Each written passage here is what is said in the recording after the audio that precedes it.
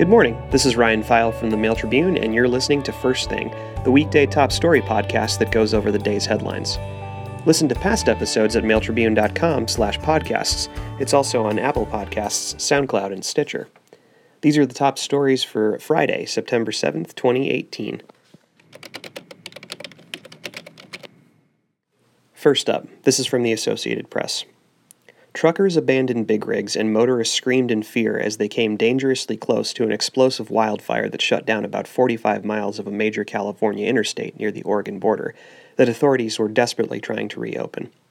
In a video, a passenger in a vehicle screams, "Oh my God, I want to go," as nearby trees burst into flames. "I can't breathe," the woman says, sobbing. "Please, guys, come put it out."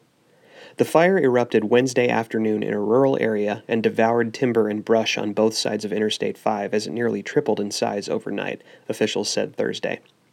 Interstate 5 remained closed late Thursday night 10 miles north of Redding at Fawndale Road to 3.6 miles south of Mount Shasta at Mott Road, according to Caltrans. When the fire started, law enforcement officers were diverting hundreds of cars and trucks to the Lemoyne exit to turn around, but the blaze started advancing rapidly toward that once safe location, said Lieutenant Commander Kyle Foster of the California Highway Patrol's Mount Shasta office. Officers had to send cars and trucks through a 12-foot gap in the center median designed for emergency vehicles. Remarkably, they were able to get most vehicles turned around and away from the flames, he said. About 17 semis were abandoned by drivers who couldn't maneuver their trucks out in time, and at least 4 of them were burned.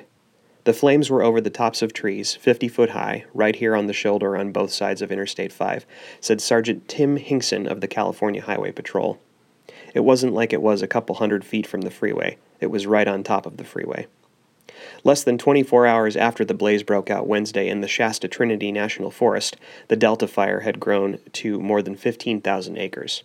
By Thursday evening, it had scorched 22,000 acres and was 0% contained.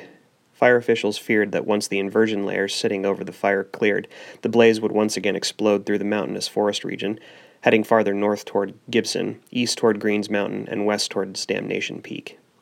By early Friday, the fire could expand east and possibly merge with the Hers Fire, a 46,150-acre blaze that is 80% contained, fire officials said.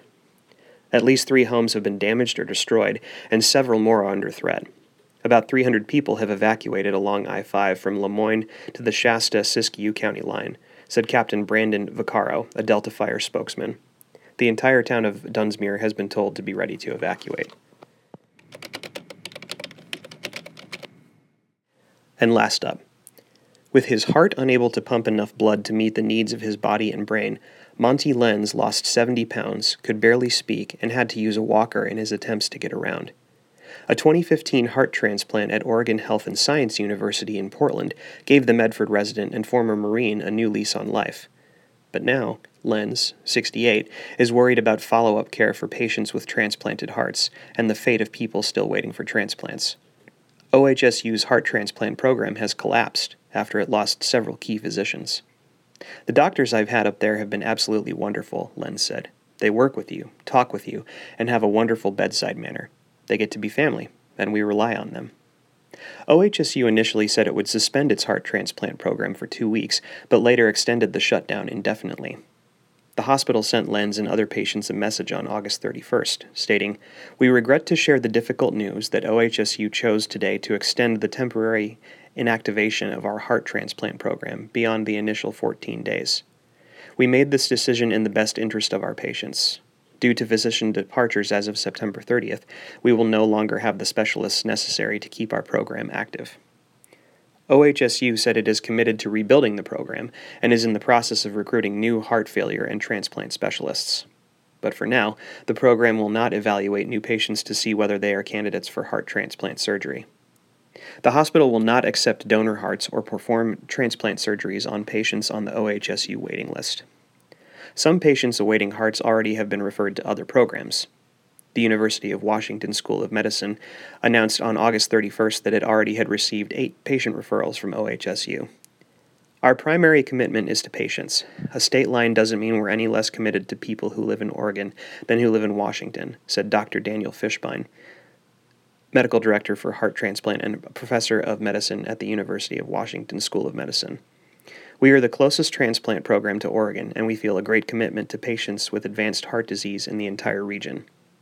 In addition to halting heart transplants, OHSU will also stop implanting long-term heart pumps, such as ventricular assist devices, that serve as a bridge for patients awaiting a transplant, OHSU said in the letter to patients.